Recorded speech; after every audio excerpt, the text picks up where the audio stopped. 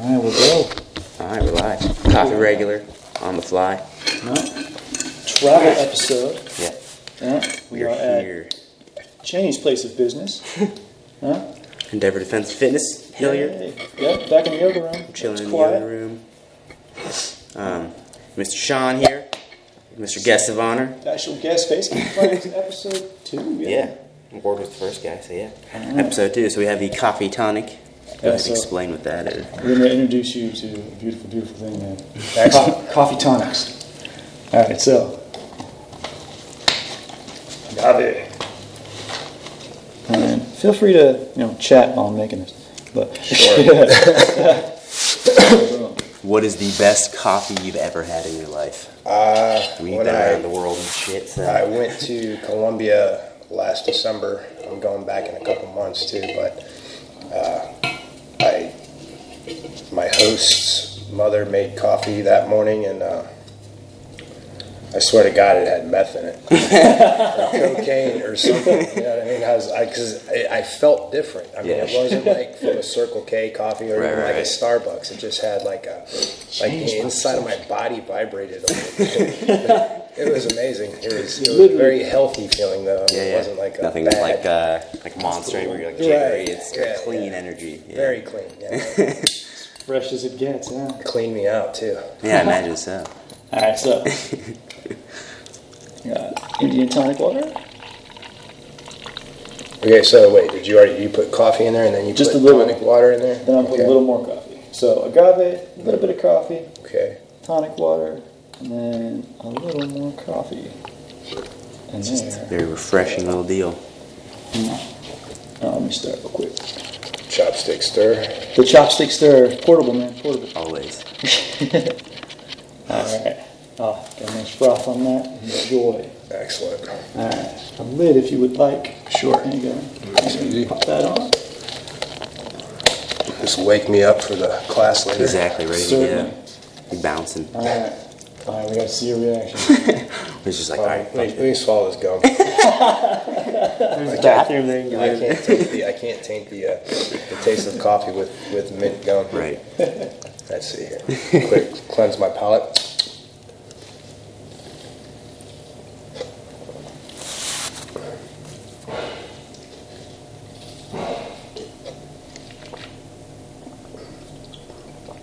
That is cool, man. That's like refreshing. Right? It's weird. Yes. Right? No, it's like it almost even like how coffee makes your mouth drier. Yeah. This doesn't give you that automatic like pasty tongue dry Yep. kind of thing. It's kind of like refreshing. Cleans up that Like mouth a feeling. fresca Yeah. of coffee. Yes. Yes. Yeah. This is what we go to in the hot day, the hot days, summer days. No, that's all that good. shit. That's killer actually. Awesome. Yeah. So where's that Ah, originate? excited. England or? I don't know. Where'd you Yeah, find it was that? big. It was started in England, as far as I know. Someone sent me an article about it once, like years ago. Well, And- I'm glad I came to learn something new. so- Yeah. Cold pressed coffee, Fever Tree Indian tonic water. That's the key. Okay. And then Yeah, agave. if you got to go anywhere, Yeah. like splurge on the tonic water and Yeah. Okay. get with Splurge that on the shit. tonic water, and you're good. Yeah, that's really really good. Yeah. Awesome. I'm a fan. All Fuck right. yeah. Well, I'm gonna make us some now too, since we got them. Yeah. All right. So I don't really know much about you. So like where? Mike said you were in the UFC back in the day. Yeah. Now I'm sure I've seen you fight then. You might not have. A lot of, honest to goodness, a lot of people don't know about me. I was never any kind of a superstar. I was never a champion. I was just a very lucky son of a bitch. That's awesome. In the martial arts world, and Yeah. I was able to really capitalize on being in the right place at the right time. Don't get me wrong. I worked very, very hard for anything I've got, but it was Opportunity meets preparation. Yeah, huh? exactly. That's what luck is. Yeah. An opportunity meets preparation. Yeah. So, I was born in Akron, Ohio. I was raised in the Northeast Ohio region: Cuyahoga Falls, Stowe, Youngstown, Ravenna, Brimfield. I kind of lived everywhere. That chunk of Ohio. Bounced Yeah. around. That's cool. Yeah, I lived with my mom. She was a single mom and always having to find a place to stay and Sure. stuff like that. So I got to be around a lot of different people. Yeah. A lot of different things. Also grew up with a single mom, so You get to meet a lot of cool characters and do a lot of fun and things. you also get to be put in some fucked up situations too. Oh yeah. You know? Well, now, did you realize they were fucked up until you were an adult, or did you know at the time? Well, when I was a kid, some of it was there was times where I was afraid. Yeah. You know, being a latchkey kid. Yeah. You know, I got into some trouble. Like shit, you don't want your kid to. No. You don't want it to have happen to your kid. Yeah. But I found salvation within the chaos through martial arts. I mean, when I was a little kid, I used to watch Bruce Lee movies. 5, 6. Jumping around, sounding like Bruce Lee, jumping on the bed and doing kicks and stuff like that.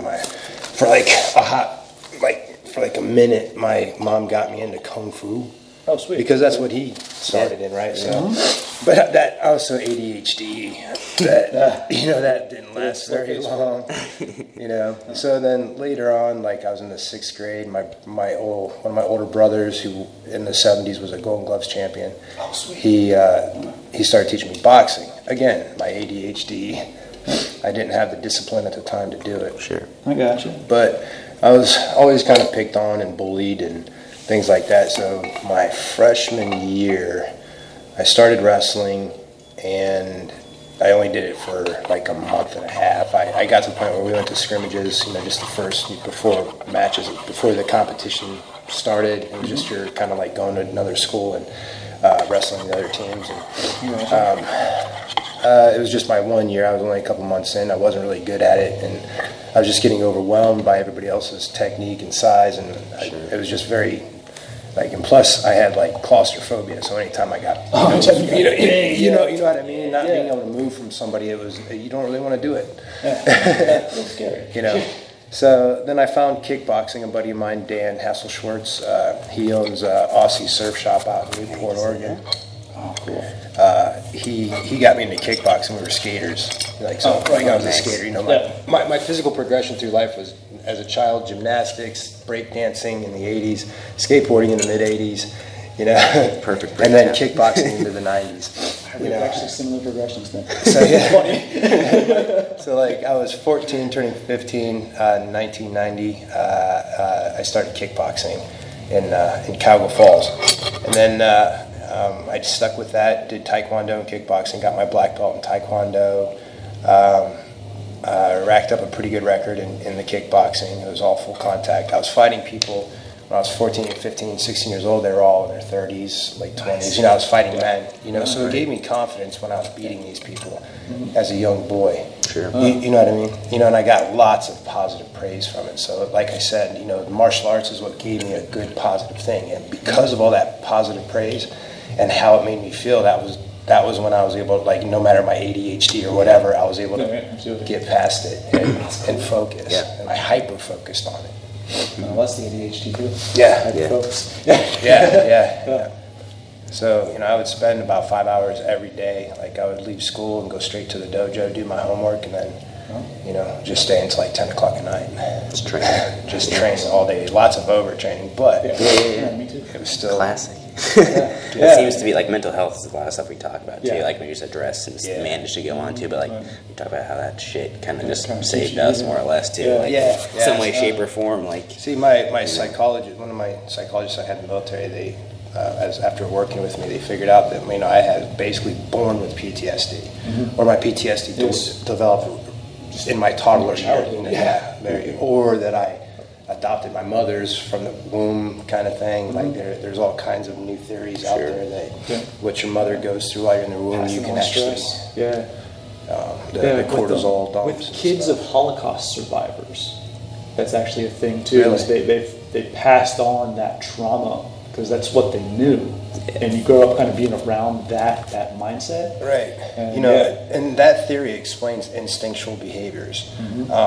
Even in animals, its memories are being imprinted in the DNA. Yeah. And that DNA is being passed on. That's why some of us are afraid of something for no fucking reason. Mitochondria and RNA actually come from your mother. They don't make them, so they're passed down generationally. Yeah. So that's the link to that of how you can pass those things down genetically. No, I believe in that. Yeah, you know, I mean, it sounds right to me. It makes sense to me. It makes complete sense to me. I know what you're talking about, man. Yeah, we're best friends now. Yeah. You just told me my own life. Yeah, it's pretty interesting, you know, on that subject. You know, it's funny. It's like if you just listen to anybody's story, we'll find probably, you know, lots of similarities in different ways. Yep. You know, like you might talk to somebody else because there's other parts of you more than just that, right? Yeah, there is. But I mean, childhood-wise, I don't get a lot of people with that similar of an experience. Oh, really? Like we could have conversations that you would get that I'm Right, never I got going you. to talk to anybody else Oh, about. that's cool. You know, like guaranteed, because I know exactly what you're going through as a latchkey kid. Even as starting out as a skateboarder and then a breakdancer and then going into a striking art. Like, yeah. That's pretty cool. Yeah, you're right. The specifics of that is quite rare. weird. You're going to have to say, yeah. So maybe this is just a synchronicity that we're all supposed to hang. Perfect. Now we just recorded it for fun too. Yeah, tossed out to the world. That's, I think, that just goes back to showing, like, martial arts brings, like, the different types of people that you might not be exposed to together. Like, you know, like, where else would we have met? It's a Mason. It's a Masonic kind of, like, atmosphere, you know, like, but it's co-ed.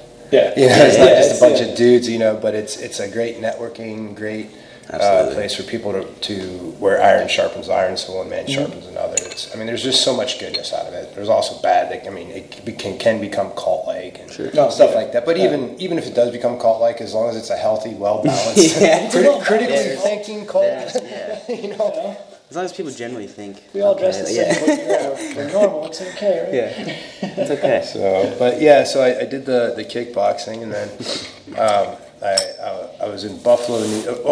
Rewind. This was right after graduation, 1993. I graduated high school.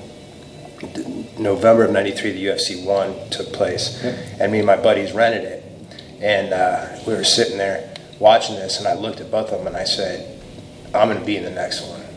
Nice. I just knew it. It was just a feeling. It was everything. Like, this guy, Jason DeLucia, on this stood out to me. I was like, I really like this guy. And I saw Ken Shamrock on there, and he stood out to me. But I was kind of like, what kind of an attitude? It kind of seemed like he had an attitude, you know, stuff like that. So I was kind of nervous about him, but he stood out to me, right? So a week after I watched this, I went to a karate tournament in Buffalo, New York that a friend of mine was hosting, Kelly and Bill Gallant. And I was judging and refereeing and stuff like that, and one of their friends was there, a guy named Kevin Rozier, who had fought in that first UFC. I just watched this guy fight, and he's a professional kickboxer, and I go in and meet him, and I ask him, you know, hey, I'm only 4 hours away, and I'd like to turn pro. There's nobody around me that could train me in pro kickboxing, so, you know, I'd like to be able to make that leap. He set up he made an appointment for me to have a kickboxing match right in Bucyrus at the Mad Bull. Oh, cool. And then they came and watched me fight. He said, yeah, I'll bring you in. So I go up to Buffalo, and this is January 1st, 1994, New Year's Day, and I go to train with him, and, you know, it's 40 below weather, the snow is, you know, up to your shoulders, you know, things like that. Perfect training. Yeah, and turns out he was a bipolar manic depressive with a cocaine addiction. So it was a wild month, you know, being there, basically being homeless, sleeping in the cold, you know, car, you know, finding a place to crash, you know, and this guy checking himself into the loony bin, you know. I shouldn't say it like that, but you know, it's not sensitive to that. But hey, I have mental illness myself, so I'm gonna say loony bin. I feel like going there once in a while. Anyway, his manager Charlie Anslone was like, "Yo, if I would have known you guys had this thing happening where you were coming up, I would have told you not to. He's not the healthiest person in the world." He has since died. He died a few years ago. Lots of health complications, but anyways. Charlie Anslone was his manager. They got him in the UFC. He was friends with Art Davie, and he asked if, you know, let's not make this trip useless. Would you like to fight in the next UFC? And I said, yep. You know, yep. And a month passes, everything starts selling, and then I'm an alternate on the card for UFC 2. Nice. That's coming up in that March, and then 2 weeks before the fight, I get a call from Art Davey telling me that Ken Shamrock just broke his hand in training, and that they need me to replace him.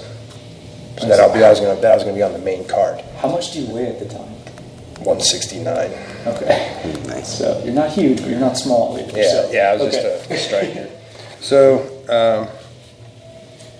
I train up, just nothing but striking. I'm not even thinking about grappling because I'm like every other idiot. I'm watching it in the first one. Oh, what did he just stop that step side and kick him in the leg and then knee him in the head, I'm like, so I ended up being the first fight of the night.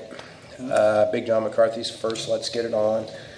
His first match he ever had. So I'm all these like little tidbit, I'm a trivia question. Yeah. You know what I mean? It's cool. Jeopardy. So and I was the fastest loss of the night. I fought the ninja, Scott Morris, the guy that Pat Smith elbowed the piss out of and had all them cuts. Yeah, that could have been me. Well, okay. But I was talking to Pat Smith about that at the after party. And I go, I'm so glad I lost. And he's like, why? He goes, because that could have happened to me. He goes, no, I wouldn't have done that to you. That was personal. There were some racial slurs being said. Oh, good to know. Beforehand. Interesting backstory. And Pat Smith and his camp heard the Texans camp, coming out. So there was some colorful and distasteful words being said. Yeah. And he got Octagon justice. But yeah, he took care of it. Yeah. Dang. Yeah, back when that was still possible. Right? Yeah. Remember that was no holds barred. I mean, it was bare knuckle. Right. And any kind of fight I had outside of that was just like it was underground. I'm not just I sound like a cliche, but there was no sanction anything when I was fighing. Could have literally been in a parking garage in the basement. Yeah, I did some stuff in some guy's gym in Michigan, kind of thing. It was a speakeasy kind of setup. Luckily, no one had cameras on their cell phones back then. Right? No, they didn't exist yet. Nope. Everything I did was actually before. So I don't have tons of pictures and tons of. I just have what's in my mind. So if I ever get Alzheimer's like my mom, I'm fucked. The stories are gone. You blurred it out, right? Yeah, It'll be there somewhere. It'll be there somewhere. It's on here recorded. It's copyrighted. recorded. Yeah, it's here. Real? Yeah. No, it's a funny time to have been alive. Like, my wife doesn't believe any of my stories. I'm like, cell phones didn't exist. No one had a video camera. I swear it happened. No. And then she'll meet someone from that day. But back then, and they'll be like, dude, remember that time? She goes, that's real? Like, yes. Yeah. I don't make it up. Like, even people have there's no even social media to be like someone else to come in and be like, yeah, that happened. Like, just word of mouth. So understand this. So before social media and everything started coming around, I just never even told anybody because it wasn't worth saying because nobody would ever fucking believe it. Fighting, there was no choice. And it wasn't until my fight, because my fight was never aired. Okay. It was the only 16-man tournament there was, so the first 8 fights weren't there. Oh, really? Yeah. Okay. The first round, the only one that got televised from the first round was Royce Gracie versus Minoki Ichihara. Okay. Oh. So there's that, and then Ken. Oh yeah, but the DVD came out. It was UFC Hits 2 Volume 1 or something like that. That had special features, and my fight was actually on it.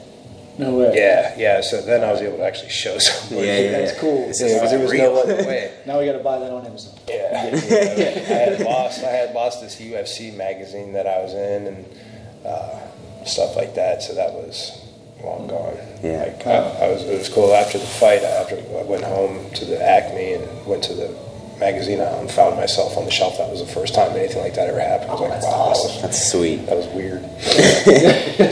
But while I was at the week prior to the UFC, I had trained a few times in front of Ken Shamrock a while because he still came to make an appearance and be there. Yeah. And he recruited Jason DeLucia and I to go be at the Lions Den to go live with him in California. So, and then also I got a offer from Gerard Gordeau to go live with him in The Hague and go with the Dutch kickboxing. That would be nuts. Right, so I was talking to Charlie and Charlie Anslow, and I was like, who should I go with? And he's like, knowing your personality and your appetites, you should probably go to California with Ken instead of The Hague. You know? So I felt right about that, and cool, took my earnings, and I bought an ounce of weed, bought some acid, and went on a vision quest to decide what I was going to do. And by the end of it, I knew I needed to move out to California, and I became one of the first members of the Lions Den. Damn. It was already going on, established, but you had just people who came and go, and then like Jason DeLucia and I came in, and then we picked up Frank Juarez.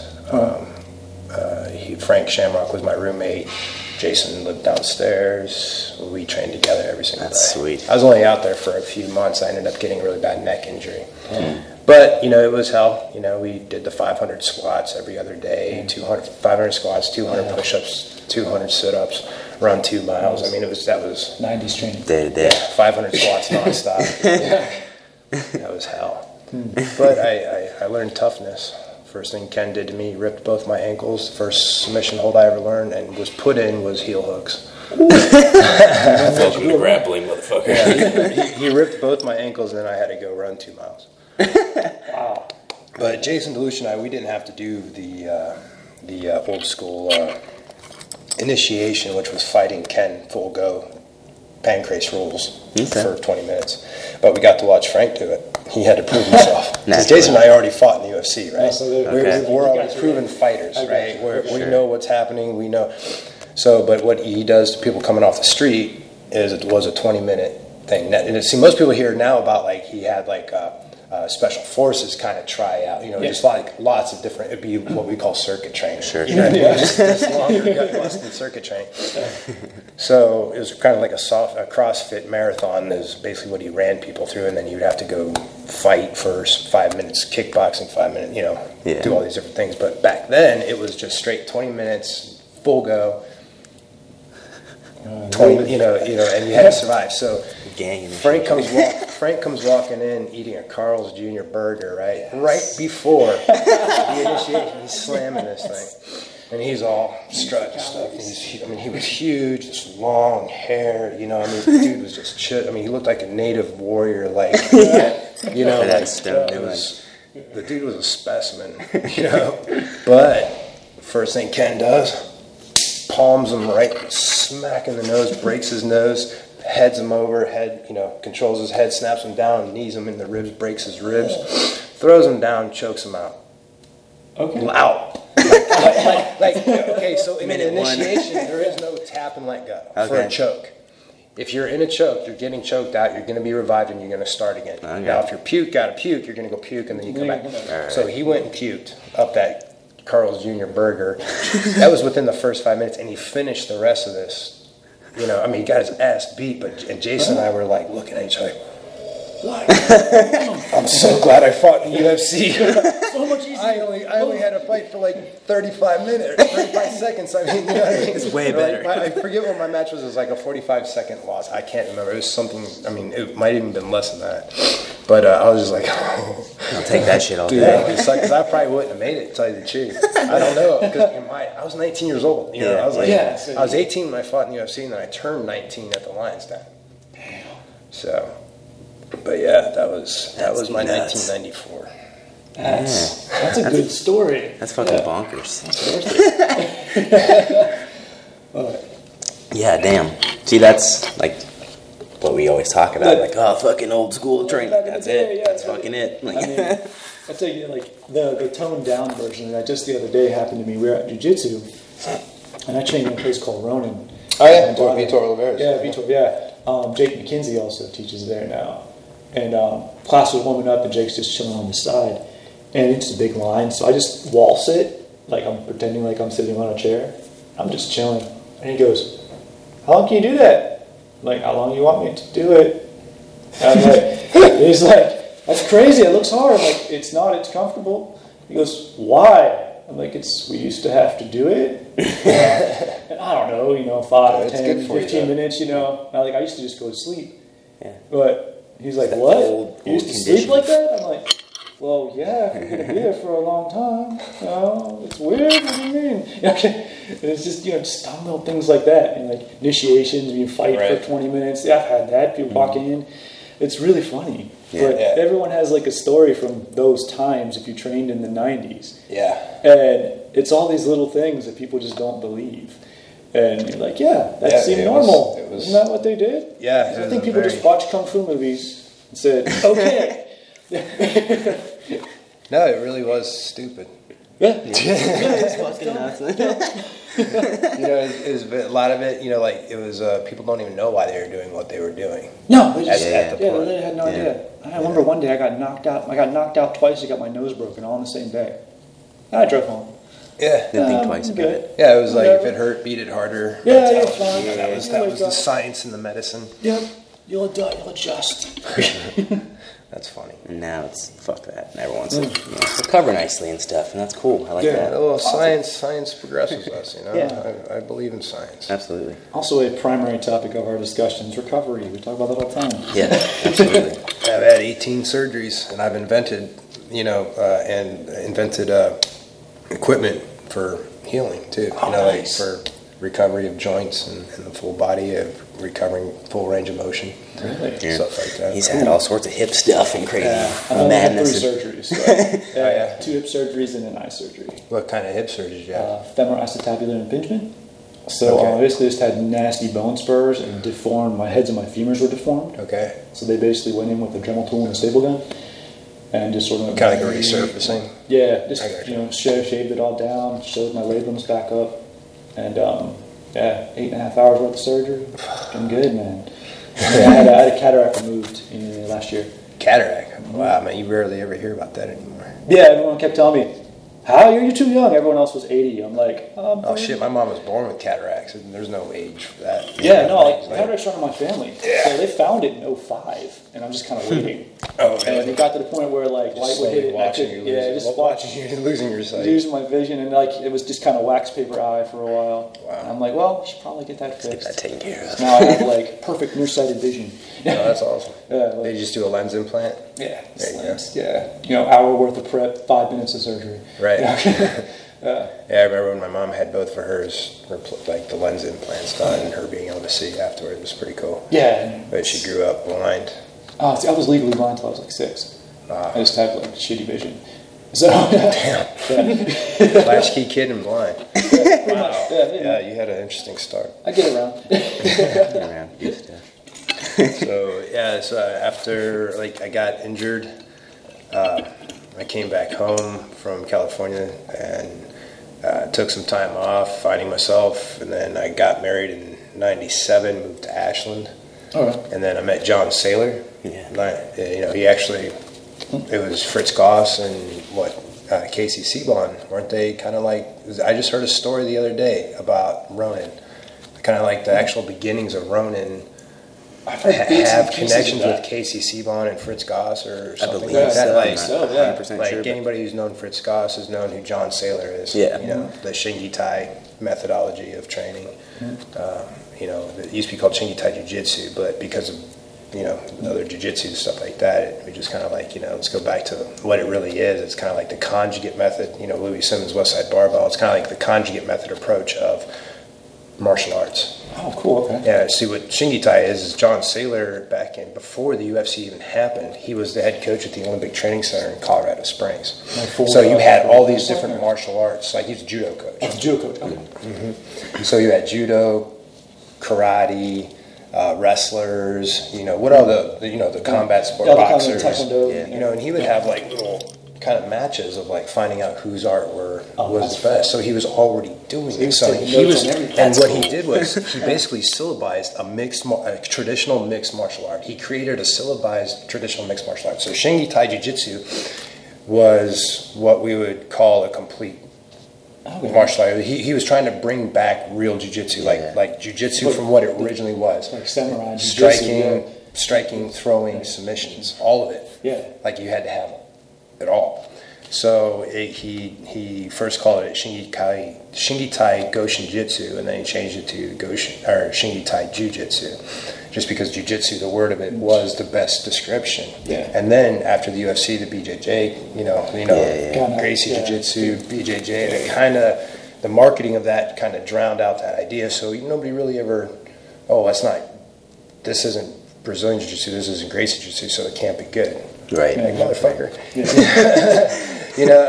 Especially if you're a mixed martial artist, Shingi Tai is a great base. But one thing we've realized, in a lot of it, it's not an art, because what we do is we take all things, we have Sambo guys, we have judo, we have, kickboxers, all that kind of stuff, but we all learn it. Say, for me, example, my style is K1 kickboxing, stance, striking style mixed with the judo and catch wrestling and, all these kind of things. And I take all these pieces and I put them together. Mm-hmm. And what the Shingi Tai philosophy is Shin is strengthen the mind, have heart, Gi, technique, have sound technique, and Tai is the body, strong body, flexibility, the ability to continue to train. So the Shingi Tai philosophy, the Shingi Tai methodology is good for anyone.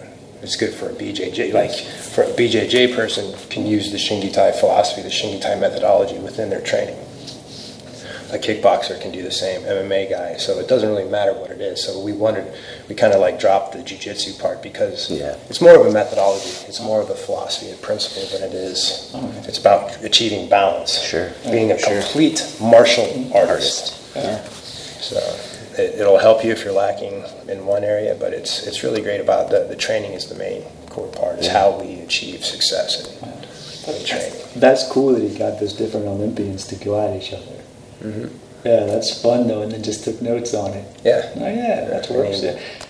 So within the art, it's anything. It's all arts are welcome.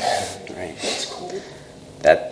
With the just evolution of MMA and stuff, you used to have the specialists and stuff, and now it's turned into everyone just trains MMA or trains. They're the same fighter virtually almost. It's like a paint by numbers. Exactly. Nowadays, it's kind of boring sometimes to watch. Yeah, a little bit. Yeah, because you can take two equally bad people and they can actually do a good fight. Yeah, you know what I mean. Because when it comes down to on the same banging level. around, except for when they just can't finish each other. I mean, that's But Cody Stevens and I were talking this weekend about it's one thing to win, but to, like Buzz Lightyear says, if you're gonna fall, it's falling with style. But win with style. Set yourself apart. Fucking have great throws. Have great strikes. Yeah. Increase your flexibility. Increase your ability to be acrobatic. Acrobatics, gymnastics to me is absolutely essential. It's the best strength training there is. Anybody, I'm telling you. Yeah, we talk about that shit a lot too. Dude, look at those gymnasts, man. Those shoulders. If I had those shoulders, I would never have a problem. They're fucking bulletproof, man. Rolling balls on there. It's actually one of my summer projects. Bulletproof shoulders. Yeah. Well, no, I'm gonna get back into rings.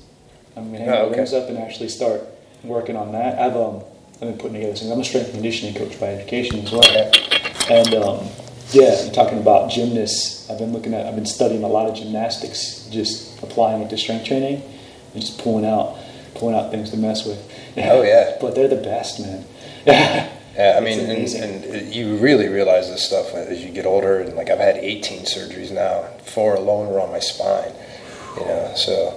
And they're looking at having to go back in. I was on the way down. I was making an appointment with a pain management doc to start setting up. I have to do the injections first because I'm fused at L4 and L5. Mm-hmm. Now, traditionally, L5S1 and L4 L3, those discs should be the next ones to go. Yeah. Because of the pressure, right? But however, it skipped L3 L4, and I'm bad at L2 L3 now. Oh, interesting. So I'm come hell or high water, I'm going to avoid a fusion, So they're talking about doing the cortisone shots and then nerve ablation just to calm the nerve. Like when I was with you last time, when I came and did that private with you, I was in hell. I remember you. Okay, I was hurting, and then I went over to Dave Freetag's place over at Grove City, and I rolled over there and I I was so weak. I mean, I got everybody plowed through me. I'm a black belt, and I had blue belts destroy me because my legs were almost useless. Yeah. You know, I couldn't keep upright. You know, my posture is always like this when I go, and I'm just, you know, anytime I would just break, you know, straight up and down, I was out, and I was just going through hell. I was almost in tears. But I get some bad days, and then I was driving for this past year for Grappling Industries, you know, driving the truck with the trailer with the whole production in it. Yeah, that's nice. You know, I'm driving all around the country and sitting like this, so my iliopsoas, both my iliopsoas are shortening, and then like where the iliopsoas connects into the spine, you know, because the doctor was like, how in the hell, you know, did you lose L2, L3? And I'm like, well, I've been sitting for a long time, and that thing, and it can pull, you know what I mean? Because my disc is black, where all my discs are white. That's just, I have a black disc between L2 and L3. And I says, that's the only thing I've done different. So sitting for a year is complicated and compromised my spinal health once again. So now that I'm home, I'm done driving. I'm full time. Doing seminar, you know, anytime I get a seminar, private lessons, I coach Tuesdays and Thursdays and Saturdays up at Strong Style. Oh, right on. So I'm staying in Ashland, so I'm splitting my time between my friends in Columbus and Cleveland. You know, so I've got lots of friends down here. You know, Sean Foster, Sarah Foster. You know, Devin Kate, who else? Rich Cook. You know, Dan Siegel, Dave Freitag, Travis Haynes. You know, I'm making Jason Apps. Let's see who I was going to say. Jackson and Sophia. You know, I mean, I just have tons. You know, it's like, and like all the people I'm being friends with are all pretty much. They're my tribe. You know what I mean? And then the same friends that I have up in, you know, the friends I have in Cleveland. Any of you guys would probably enjoy them too. Yeah. So. Absolutely. I gotta go pick my daughter. Cool. Okay. I'll be back in a little bit. All right. Keep talking. We'll just keep it kicking. Keep it going, just guys. come back in. Cool. And next time you come down, we should work together. Okay. I got all the strength and conditioning. Yeah, and I'll show you. Today I'll show you the video of what I got, and then I'll bring down what I got, or I'll show you how to make what I got, and maybe because I'm trying to figure out how to launch it. I haven't done an LLC. I don't have. I'm literally about to do that stuff. Oh, what do you call it? I got to do a patent pending, you know, stuff like that. Yeah, I really want to see that. Waiting to launch it. So, but Louis Simmons at Westside's I've already had him Louis, in his gym. These things I had him in his gym. He's like, yeah, these are fucking great. You know? Well, Louis tells you they're legit. You know they're legit. And then I had Dave Tate from EliteFitnessSystems.com. He was working on. He was like, "Where'd you get these from?" I go, "I made them." He goes, "I want these on my shelf." Hell yeah. You know, so I got some beta. I did some beta tests. You got the right people. I've given them to chiropractors to try. You know, everybody, and they're like, "Oh my God, nothing's like." Louis said, "Nothing shocked his shoulders because he just had shoulder replacement surgery. He's had nothing that could shock his shoulders as good as what these things did." Dude. So I look forward to that. Yeah. So. All right. Well, I'll be back in a little while. Yes, we'll be here. We're chilling. We got time. You can find the stop button. Yeah. There's more coffee. Feel Sweet. free to Actually, drink it if you don't want to sleep for the next 3 days. Yeah, fuck that. Some gifts for you. Oh, thank you. He's Slipper Santa, so he gives everyone slippers whenever he comes by. So he just always got mad slippers. So. Thank you. And then got some Korean instant coffee. It should taste super good. So if you ever need to pick you up on the go, sweet, you're good. So yeah, back to the origins.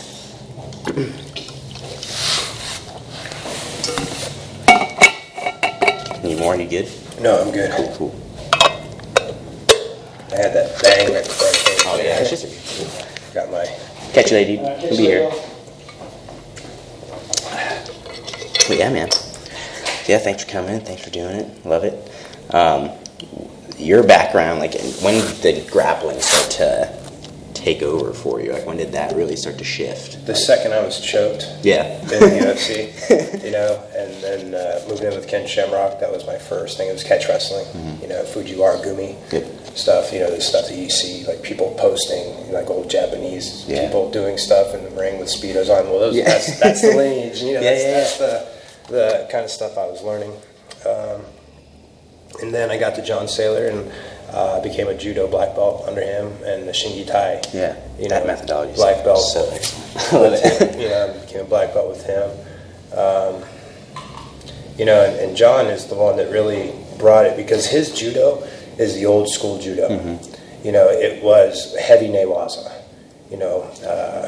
There's the Gracie Challenge came to the Olympic Training Center.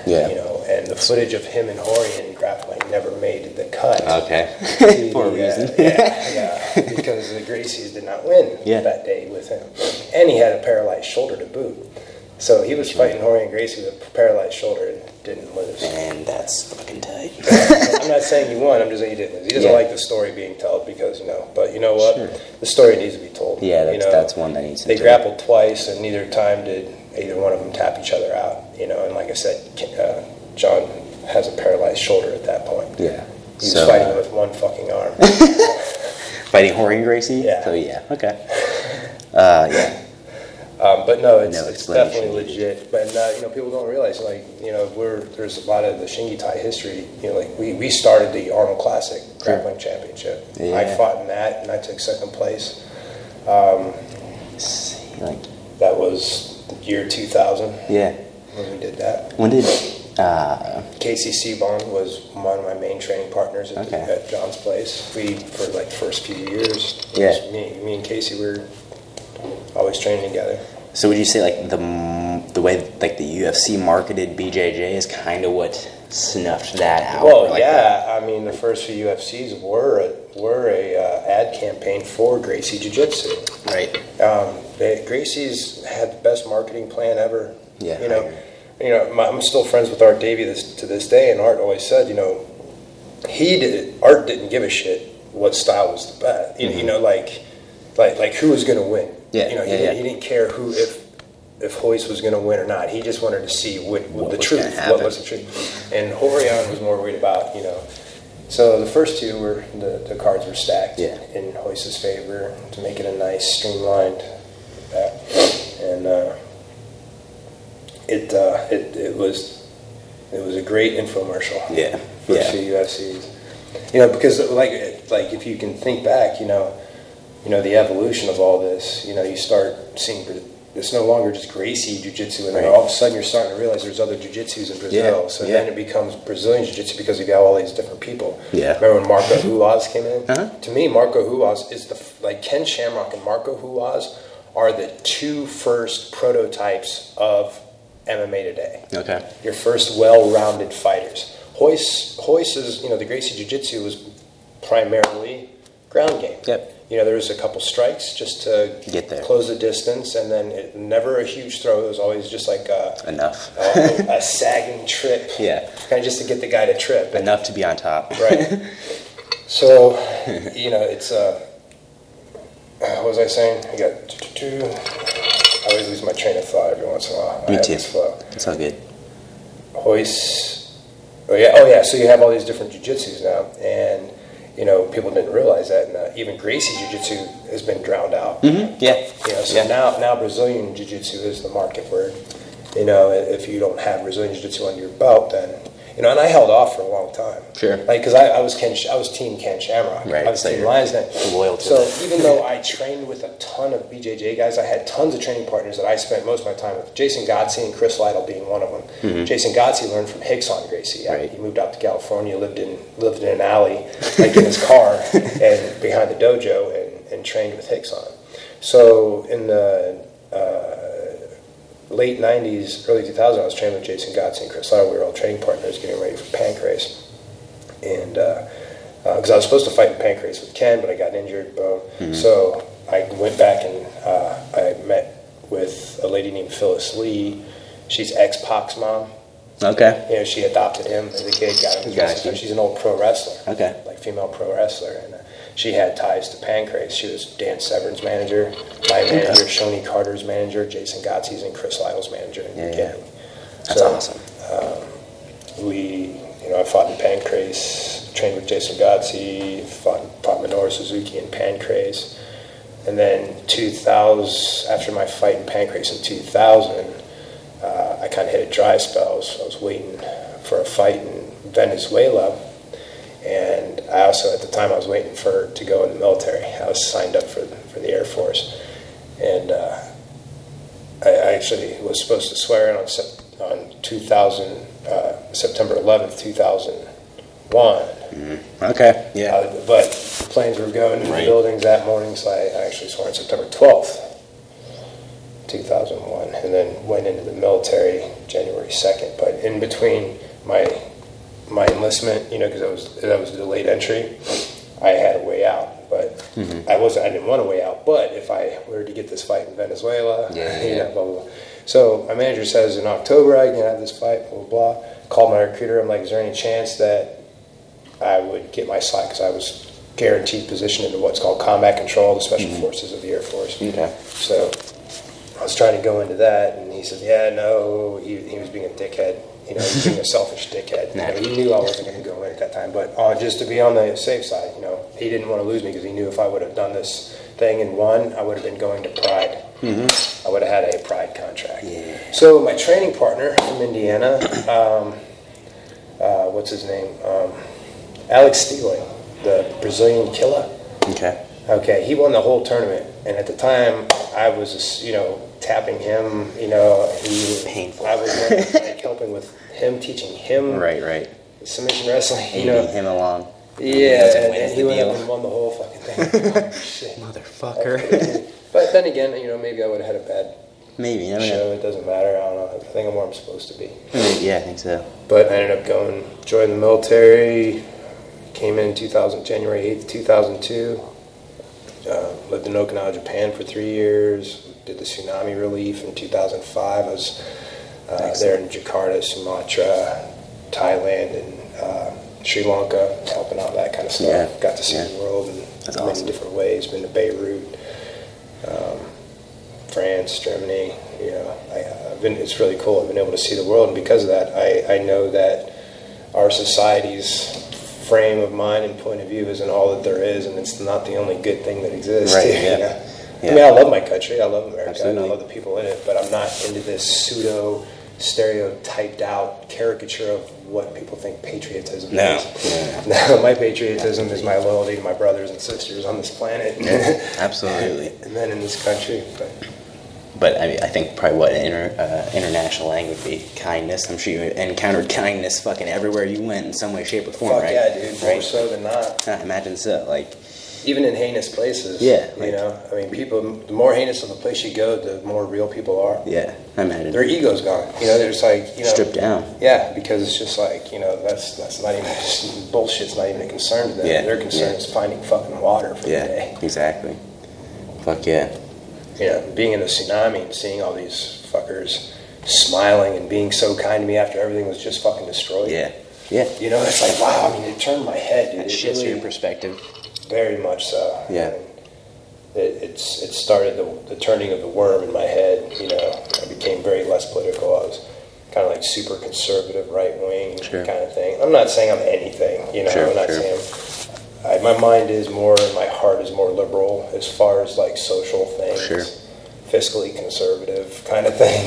Yes, people like money, and I like you want to help balance. people. Yeah, you want to help people out and be taken care of. And To be one or the other is out of balance. Yeah, you got to go in the middle. The golden mean that Aristotle, and Socrates were talking about it. It's not being turned into gold. Like the alchemists. Right. The Renaissance. It wasn't about turning lead into gold. It was about turning us into gold, and it's finding the golden mean of our life, and that what that is the balance. Which I think society is thrown to the wind, or at least our society. It has. And that's why anytime it's out of balance is when we find any kind of discord and disharmony. So. Yeah. But we're so far. I mean, who knows what the fuck the balance even what it can even look like at this point. Right. It's almost like there just has to be a catastrophe to take place. Almost. Just to hit a reset button. Yeah. To where it destroys all ego. Yeah. And it just comes back down. Because without ego, all there is love. If you think about it, have you ever had a near-death experience? Like you think you're about to die. You, honest to God, thought you were about to die. Yeah. What mattered at that moment? That was me, like my family. Exactly. That's exactly my mother, right. my father. Yeah, exactly. I've had a few near-death experiences, and it always came down to the family and love. Yep. My family and love. That's all that fucking mattered. Yep. And forgiveness. Yeah. I'm forgiving and I'm loving, and everything in that moment, nothing fucking matters. Yeah, absolutely. And then experiencing other people's. Yeah, I got lost best friends, stuff like that. That shook it, and I was like, okay, this is what matters. That's the only fucking thing that matters. Like, right. You know, like the only reason we do, I think, martial arts is like to polish all the good stuff, right? Like to help each other out. You know. Yeah, I've seen some weird shit, but like it's always been balanced out by better shit in martial arts and stuff like that. Or if you look for the good stuff, I think. You know, if you always find good shit, you can always find bad shit too. Yeah, but this is a portal. Yeah, I mean, I've had some heinous shit happen to me from the martial arts. Not from martial arts, but from the people within it. You know, and some of the most amazing things too. Yeah. But yeah, it's an ultimate network. I mean, it opens you up to a lot of possibilities. Yeah. I think like so something as like a society, things just we lack communication, right? So again, just no cell phones, no anything. You come and you fight someone, like that's the most genuine connection I think you can make. Yeah, with and you're also present. I mean, grappling is my form of meditation. Yeah, because I'm not thinking about anything but that, you know. And I come from a time where, you know, like we would grapple with one person for an hour straight. Yeah. You know, keeping a coffee talk pace, but just constantly just flowing and going and flowing. The flow state, yeah. That was something I spent a lot of time on. It's like coming up, there's some emphasis on like the flow state, just like the continuation of movement, the continuation of the energy and stuff like that. So, when I had a school out in Okinawa, I would put my Lateralis CD in the background, and all they would do is just roll for the whole time to the thing. And there was times I was just so zoned out and just in this fucking state of mind. I was just like, wow, I was just. New submissions were just coming out of me, you know. I mean, it's like, but you weren't struggling at all. Yeah, everything was just pure flow. Yeah, that's hard to portray to people early on, you know, or people who don't do jiu-jitsu or grappling of any sort. Like, what the fuck are you talking about? You're like, you don't understand, man. But what do you think, like, the future of grappling is? Like, or grappling or fighting? Or do you think it's going to come back to Pancrase rules and style versus style? Or is it going to come into something else? Or, like, what do you think it's going to be? I don't know if we could ever go back to style versus style again. Like, you know, karate versus judo, you know, that kind of thing. I mean, it's even like BJJ team versus BJJ team. I don't know. There needs to be more like the IFL was a good idea. Something along those lines. I really like the idea of like quintet, you know, style type stuff, like getting teams. Sure. You know what I mean? Like to more so match like stylistic matchups and stuff like that. Yeah. And you know, people like make fun of like the combat jiu-jitsu, something. Oh, slapping. Well, you dumbasses have never, because it's not about fingers slapping the face. It's a palm heel. Opening something up. I mean, you can knock somebody out faster with a palm heel strike than you can with a closed fist. Anyway. And Pancrase rules, I believe, was an awesome set of rules. Even being able to grab the rope to save yourself, because it made it interesting. That is. It was, I would say, Pancrase, old school Pancrase rules from the early 90s. The open hand strikes, punching to the body, kicking, kneeing everywhere, shin pad, knee pad, instep pad style, and being able to grab the ropes to break up to 5 times was a good. Yeah. That you had to be in shape. Yeah, fuck yeah. You know, absolutely. And it's a really cool. I don't know. It was a gentleman's sport. Yeah. It was a gentleman's MMA. It was really awesome. But you know, speaking of the striking and stuff in jiu-jitsu, you know, like the jiu-jitsu I learned was NHP jiu-jitsu. Yeah. Nobody was doing no striking, just submission, you know, where you can dedicate all 4 limbs to one submission hold, you know what I mean? Where everything I did with it was striking. So as I'm coming back into everything and teaching, it's all this no striking stuff. So I've actually had to evolve a little bit and develop my game to actually hold my own, because if we're allowed to strike, I'm gonna win. Yeah. You know what I mean? In a striking jiu-jitsu match, I guarantee you I can beat a lot more people than without it. Right, and then it starts evening out when I have to do just straight jiu-jitsu. So I have to catch up. Sure. You know what I mean? There's new tactics, new ways. You know, I got my black belt last year under Carlos Catania. I started out as a brown belt under evaluation, and continued the evaluations, and then was finally awarded my black belt. That's awesome. Back in that, so I have a judo black belt, taekwondo black belt, BJJ black belt. Now, you know, when I'm talking to BJJ guys about catch wrestling and about judo and about leg locks, I can say, look, I understand exactly. You know what I mean? It gives me some credibility, which I always had the credibility. Yeah. You know? Yeah. So do you think it's, as like a coach and you're traveling and stuff, now do you think you feel that you like need a resume? Like, do you feel like you need like a shakedown of everything? See, the only thing I haven't done is register with the IBJJF. Yeah. And so how do you feel about that type of thing, like having a body like that? It's the same problem as the IJF. Yeah. You know, that it's fucking over the art. Yeah, I agree. You know, and you are having somebody who's telling you when you can or cannot have a stripe, and that this organization is the only organization that should matter. Yeah.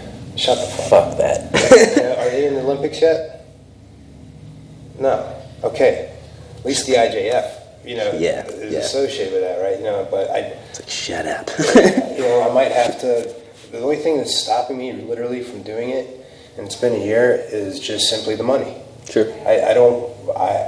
Just the thought of renewing something, and it's like, you know, Carlos Catania, you know, like he like he said, it was just like, you know, this is, he gave me my black belt.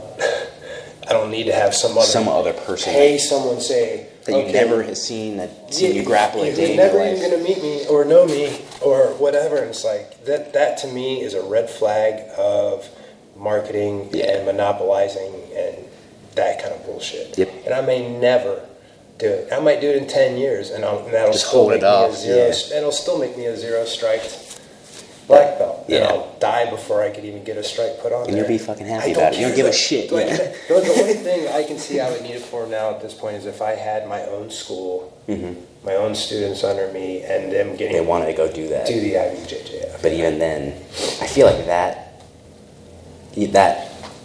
straight path to like, oh, we're IBJJF gym, that's it. All right, cool, it's good. I feel like that's dying off. Like, yeah, it needs to, because we got grappling industries. You have as another option now. Yeah, with way better that's rules. Growing so big. Yeah, way better rules. I probably wouldn't have worked for them if they would have had shitty rules. You know what I mean? No, honestly, God, I really do believe grappling industries is the best out there. Yeah. Fuji's another really good one with Tim Morthland.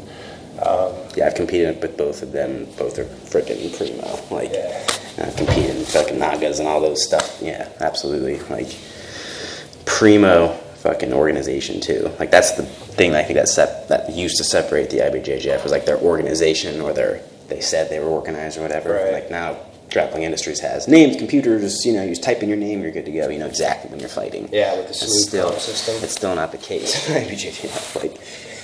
I prefer the non. I'm always an outlier. I'm always misfit. Naturally. You know, I came up in the punk rock. Yeah. The punkers. You know, it wasn't like by choice. It was just simply when you're pushed away from all the cliques and circles, you end up in the I think in the alternative scene. Yeah, and that's what I found. Just like spending as much time on math or whatever, you know, like just seeing the people that come in and out, like. Outcasts a little bit here and there, but outcasts find their spot in martial arts more often than not. Like, I did. Yeah, I found mine. Like, I'm fucking weird. Well, the thing about it is, like, whatever clothes you were wearing on the outside, even if you're all wearing a gi. This is where I say like it's like masonry. You know, you take off your street clothes, you put on some nice clothes to go to your meetings. Yeah. You know, where everybody's the same. Well, the reason for the change of clothing is the symbology of. Everybody's the same. No matter if that person comes in as a doctor, as a couch potato, or whatever clothes you wear as your profession, it doesn't matter. What matters is you are all the same here, and it's to impose upon your mind that you are all the same, even outside of here. Right. You know what I mean? If you don't see that, you're missing the point. You're missing the major key.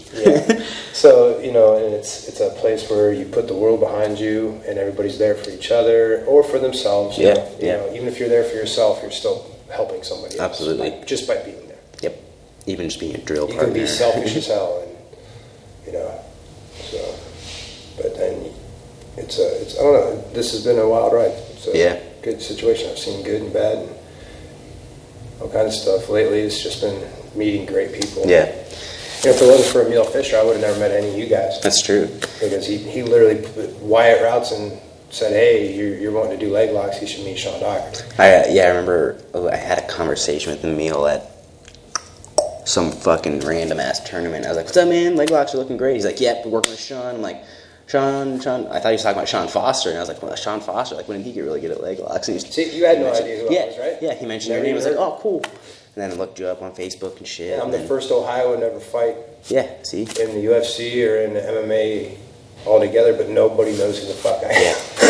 Gotta spread the knowledge. So, he and I met in 2016, and then me, him, Wyatt, John Gunther, we all kind of had like a regular Sunday thing going on.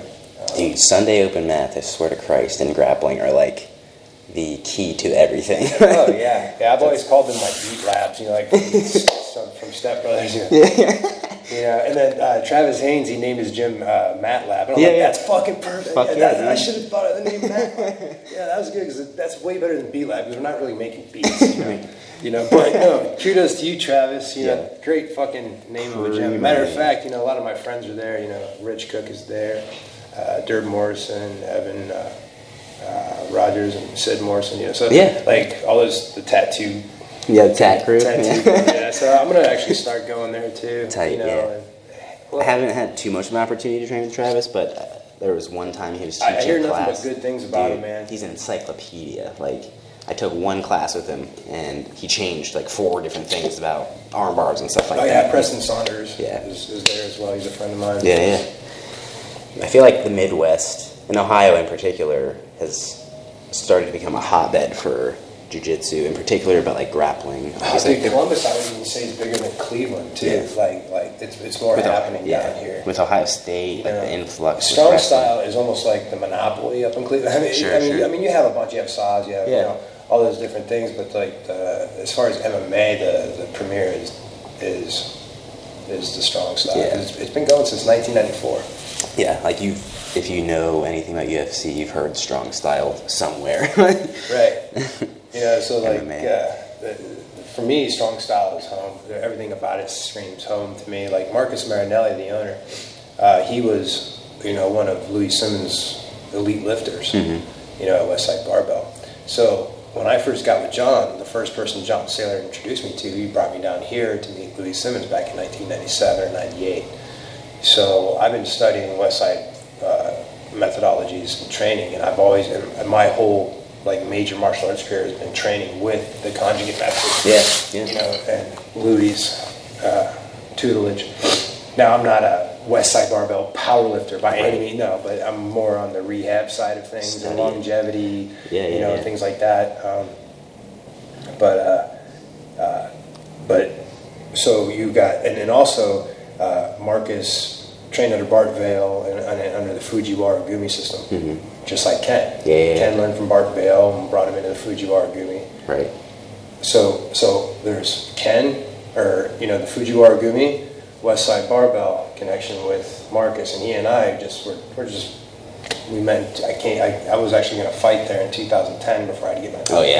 I was on team, and then I got my neck surgery, and I'm off team. Then I had to get my lower back done twice. 3 times actually. three surgeries on the lower back. Jesus. So I'm fused in my neck and down here. So I've been in strong style since 2010, Sweet. one way or another, as a coach or a fighter.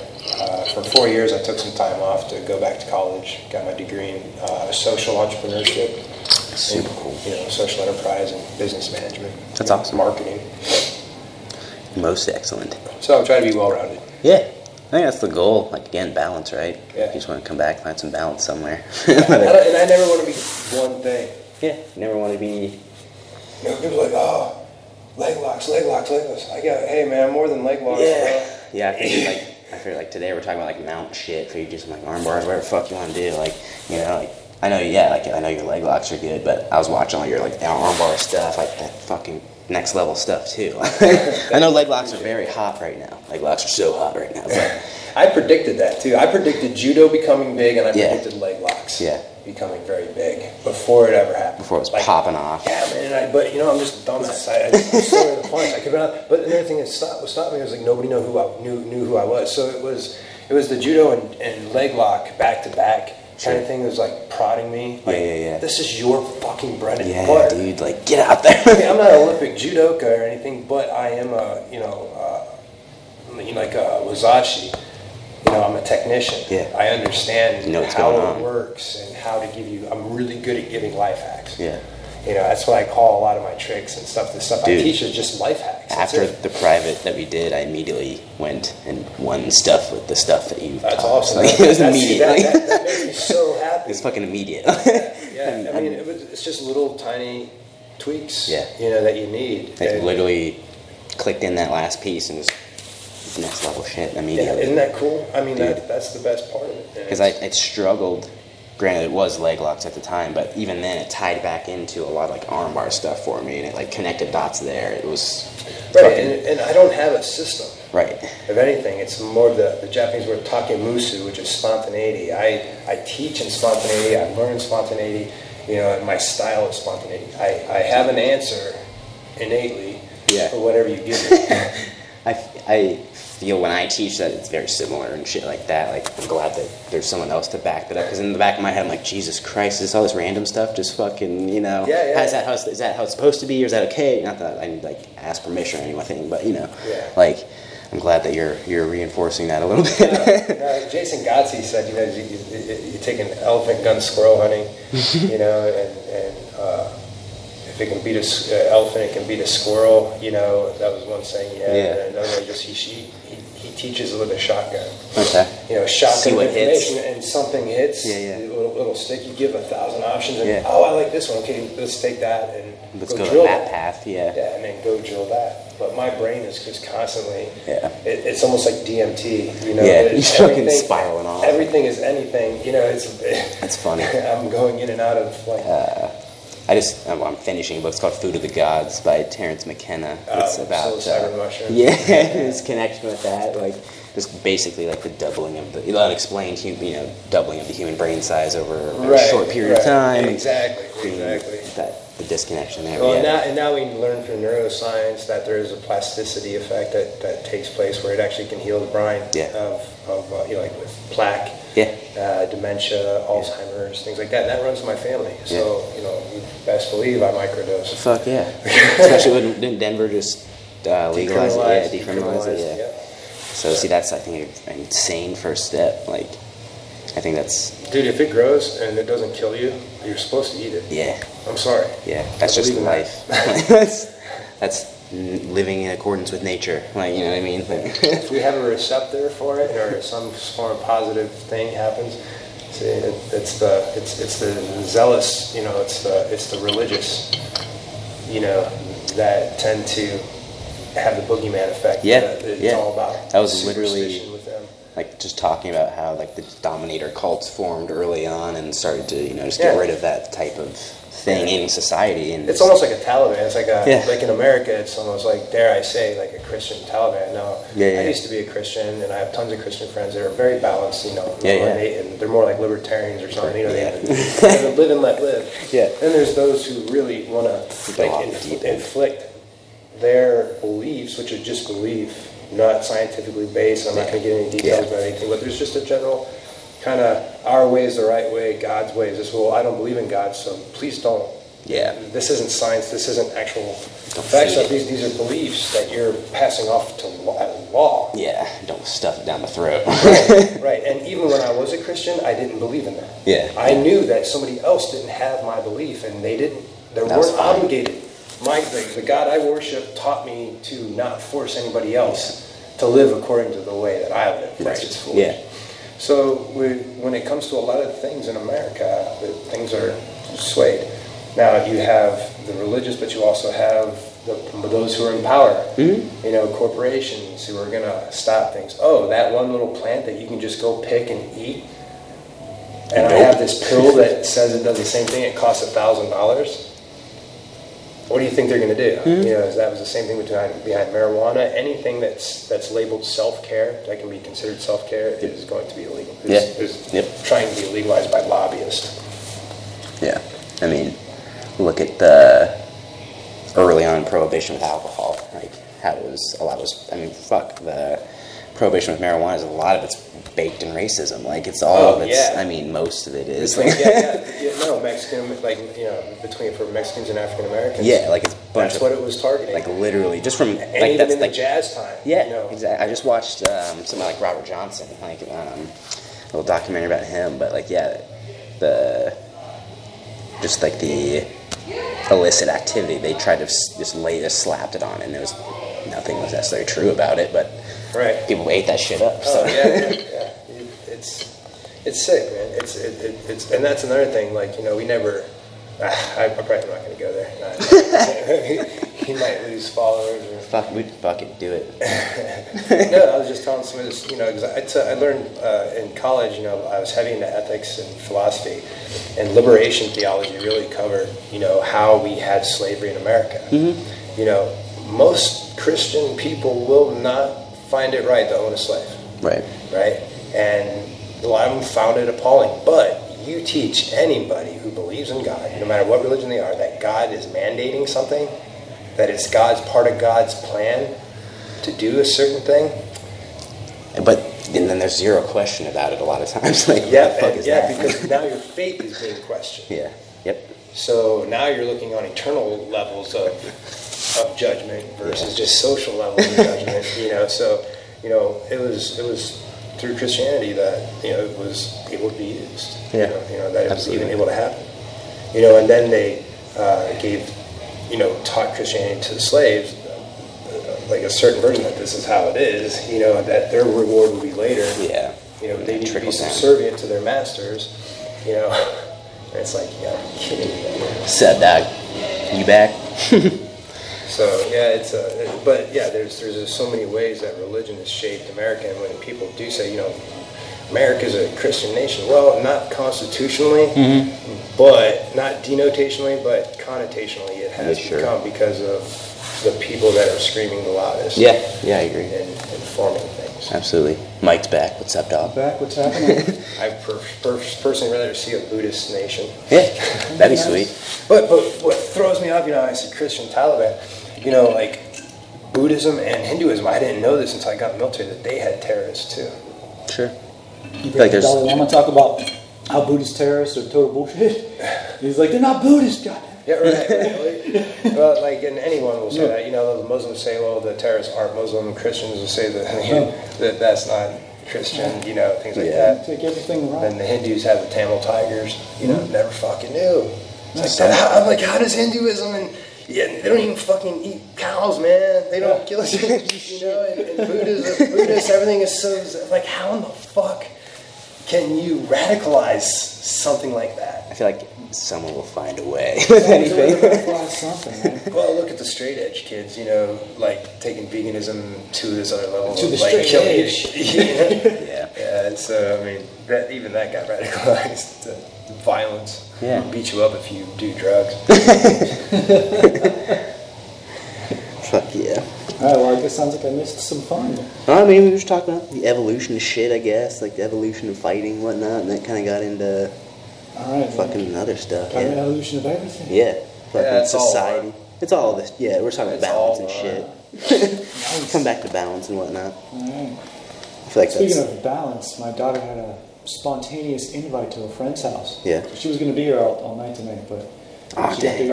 Yeah, which would have been cool because she would have jumped in a train. Awesome. But, she's got mad triangles. She's badass, dude. Yeah. How old is she? She's 10. 10? Yeah, she's awesome. She's stupid strong. We rolled the other day, and then she was pinning me. She's like 62-pound 10-year-old. She's like, nope, you're not moving, Pop. I'm going to set this up. You're about to be on guard. I'm like, okay. That's always the day. Yeah. No, I told you how she challenged me for that fight. Which one? No, when she turns 15. Oh, yeah. Yeah. Flat out. She's like, when I'm 15, we fight. Why was like 15 the number though? Like, I don't know why she picked 15. Because it's close. Yeah, we're throwing down. It's generally close. Yeah, but she's like, jiu-jitsu rules. I'm like, Okay, whatever that means. Jiu-jitsu rules. Yeah, we're talking about it's like combat jiu-jitsu and just like jiu-jitsu striking and just like the difference between like pure grappling per se and then like combat jiu-jitsu. That is a fun controversy because wouldn't Elio Gracie say jiu-jitsu has striking? Yeah. You take the striking out, it's not jiu-jitsu. Yeah. Yeah. Yeah, it's because that's part of setting up the submission and things like that. Open hands, smack. Watch any Gracie challenge. I mean, you're looking at Gracie jiu-jitsu. Yeah, striking. Well, it's sport versus reality, right? Right. It's the bringing. I don't even know how did it change? Sport. I mean, well, yeah, you know what it is? Insurance. Insurance for competition. Yeah. Insurance for competition probably shaped. Like, all right, take strikes out immediately. What you can do. That shapes a lot of what you have, like what schools do. That's what true. You can get insurance on. I mean, heel hooks were like a lot of in the beginning of the tournaments, heel hooks were abandoned because of insurance. Okay. Yeah, it's because you get hurt. They were just like, because like people were having to pay out with the injury. Yeah. When there was heel hook, because if you didn't know how to defend a heel hook or what a heel hook was, and you got put in it, you're probably losing a knee or an ankle that day. Yeah. Well, I mean, yeah, with the gap and the knowledge gap, if you don't know what it is, or if you just learned it, you don't understand that you're going to shred someone's leg. Right.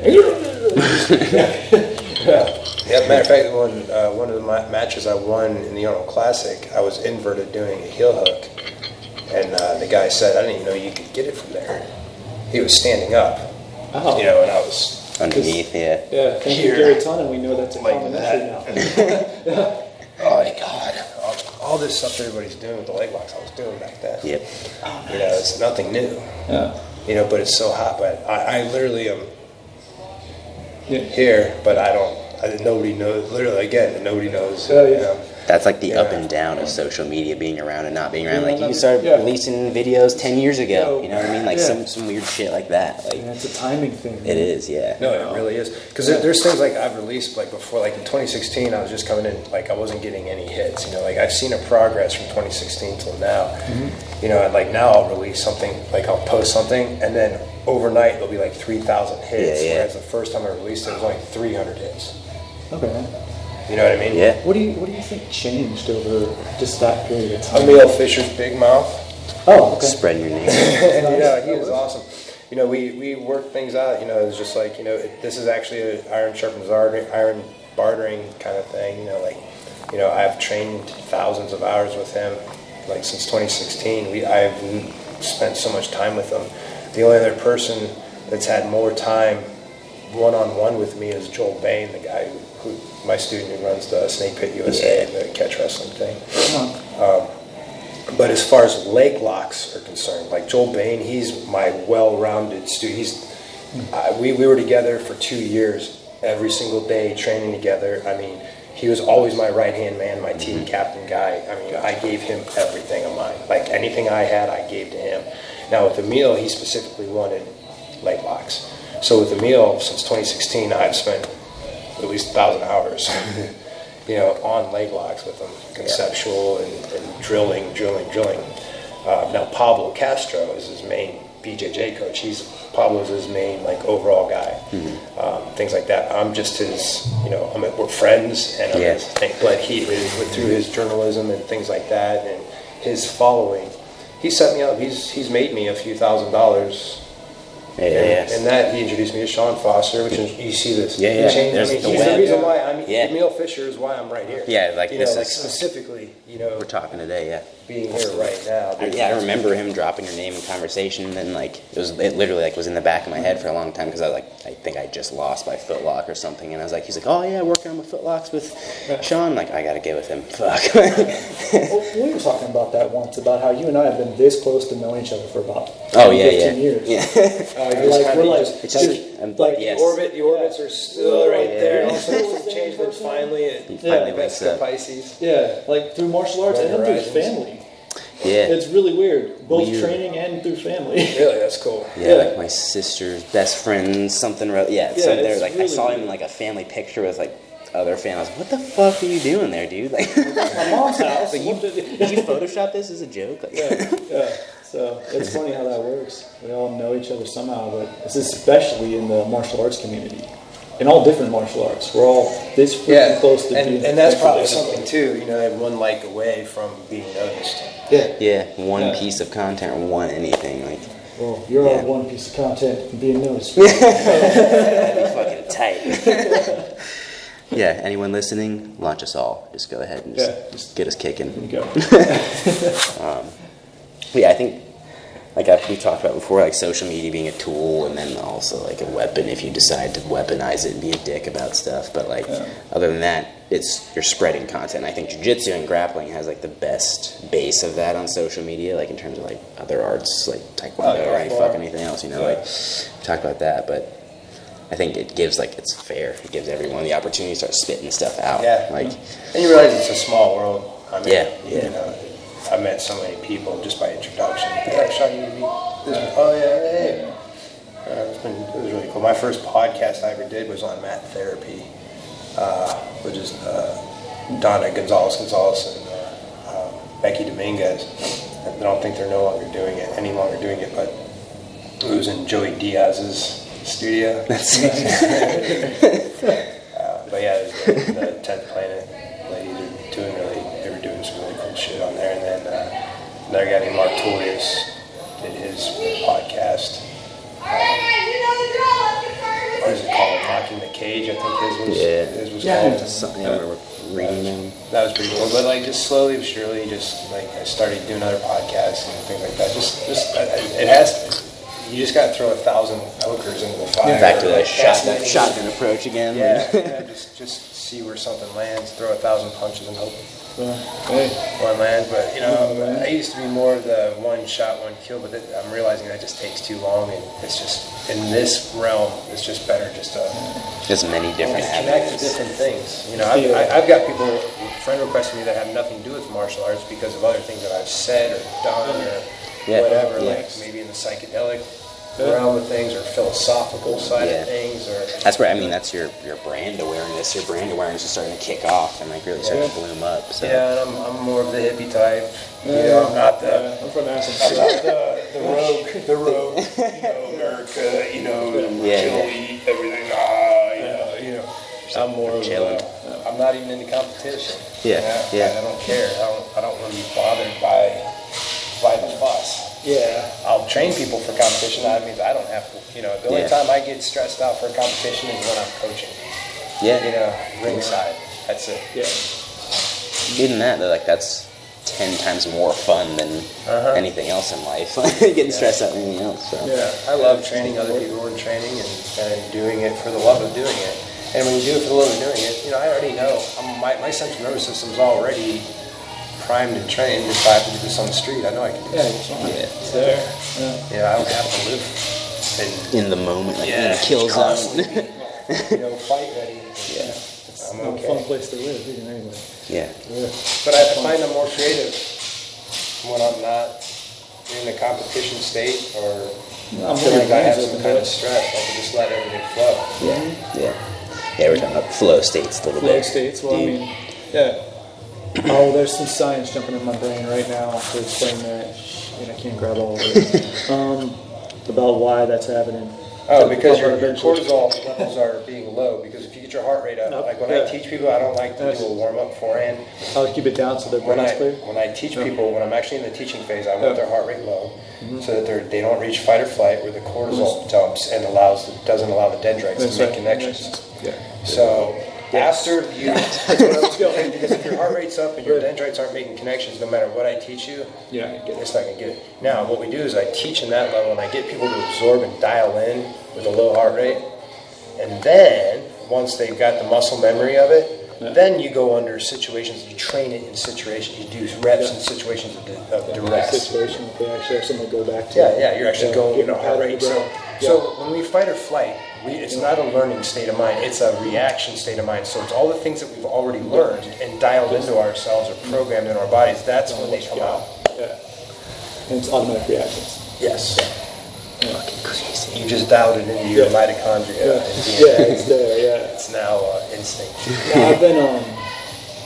I've been sort of researching that by proxy almost. I started reading this really funny book called basically How to Be Batman. And I thought I didn't expect it to be like a really good scientific romp, and it ended up being a complete review of my exercise physiology degree. It's super in depth, and so it's all coming back to me. And then I've been researching flow states a lot, and then just this sort of neural networking of that, and it's been really fun to connect it. I've like microdosed LSD to get there fast. I haven't gotten there fast yet. I'd like to do the magnetic one. Military's been doing this a lot with training snipers. It's basically like electroshock therapy. They turn off your frontal lobe and put them in a flow state and then teach them something, and they learn it like that. How the fuck do they do that?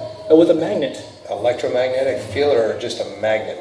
I haven't seen it. I don't know all the details yet. Because if it's just a magnet, I remember remember the magnets came out, like it was 1998-ish. There was like magnets for making a surgeon's Niken.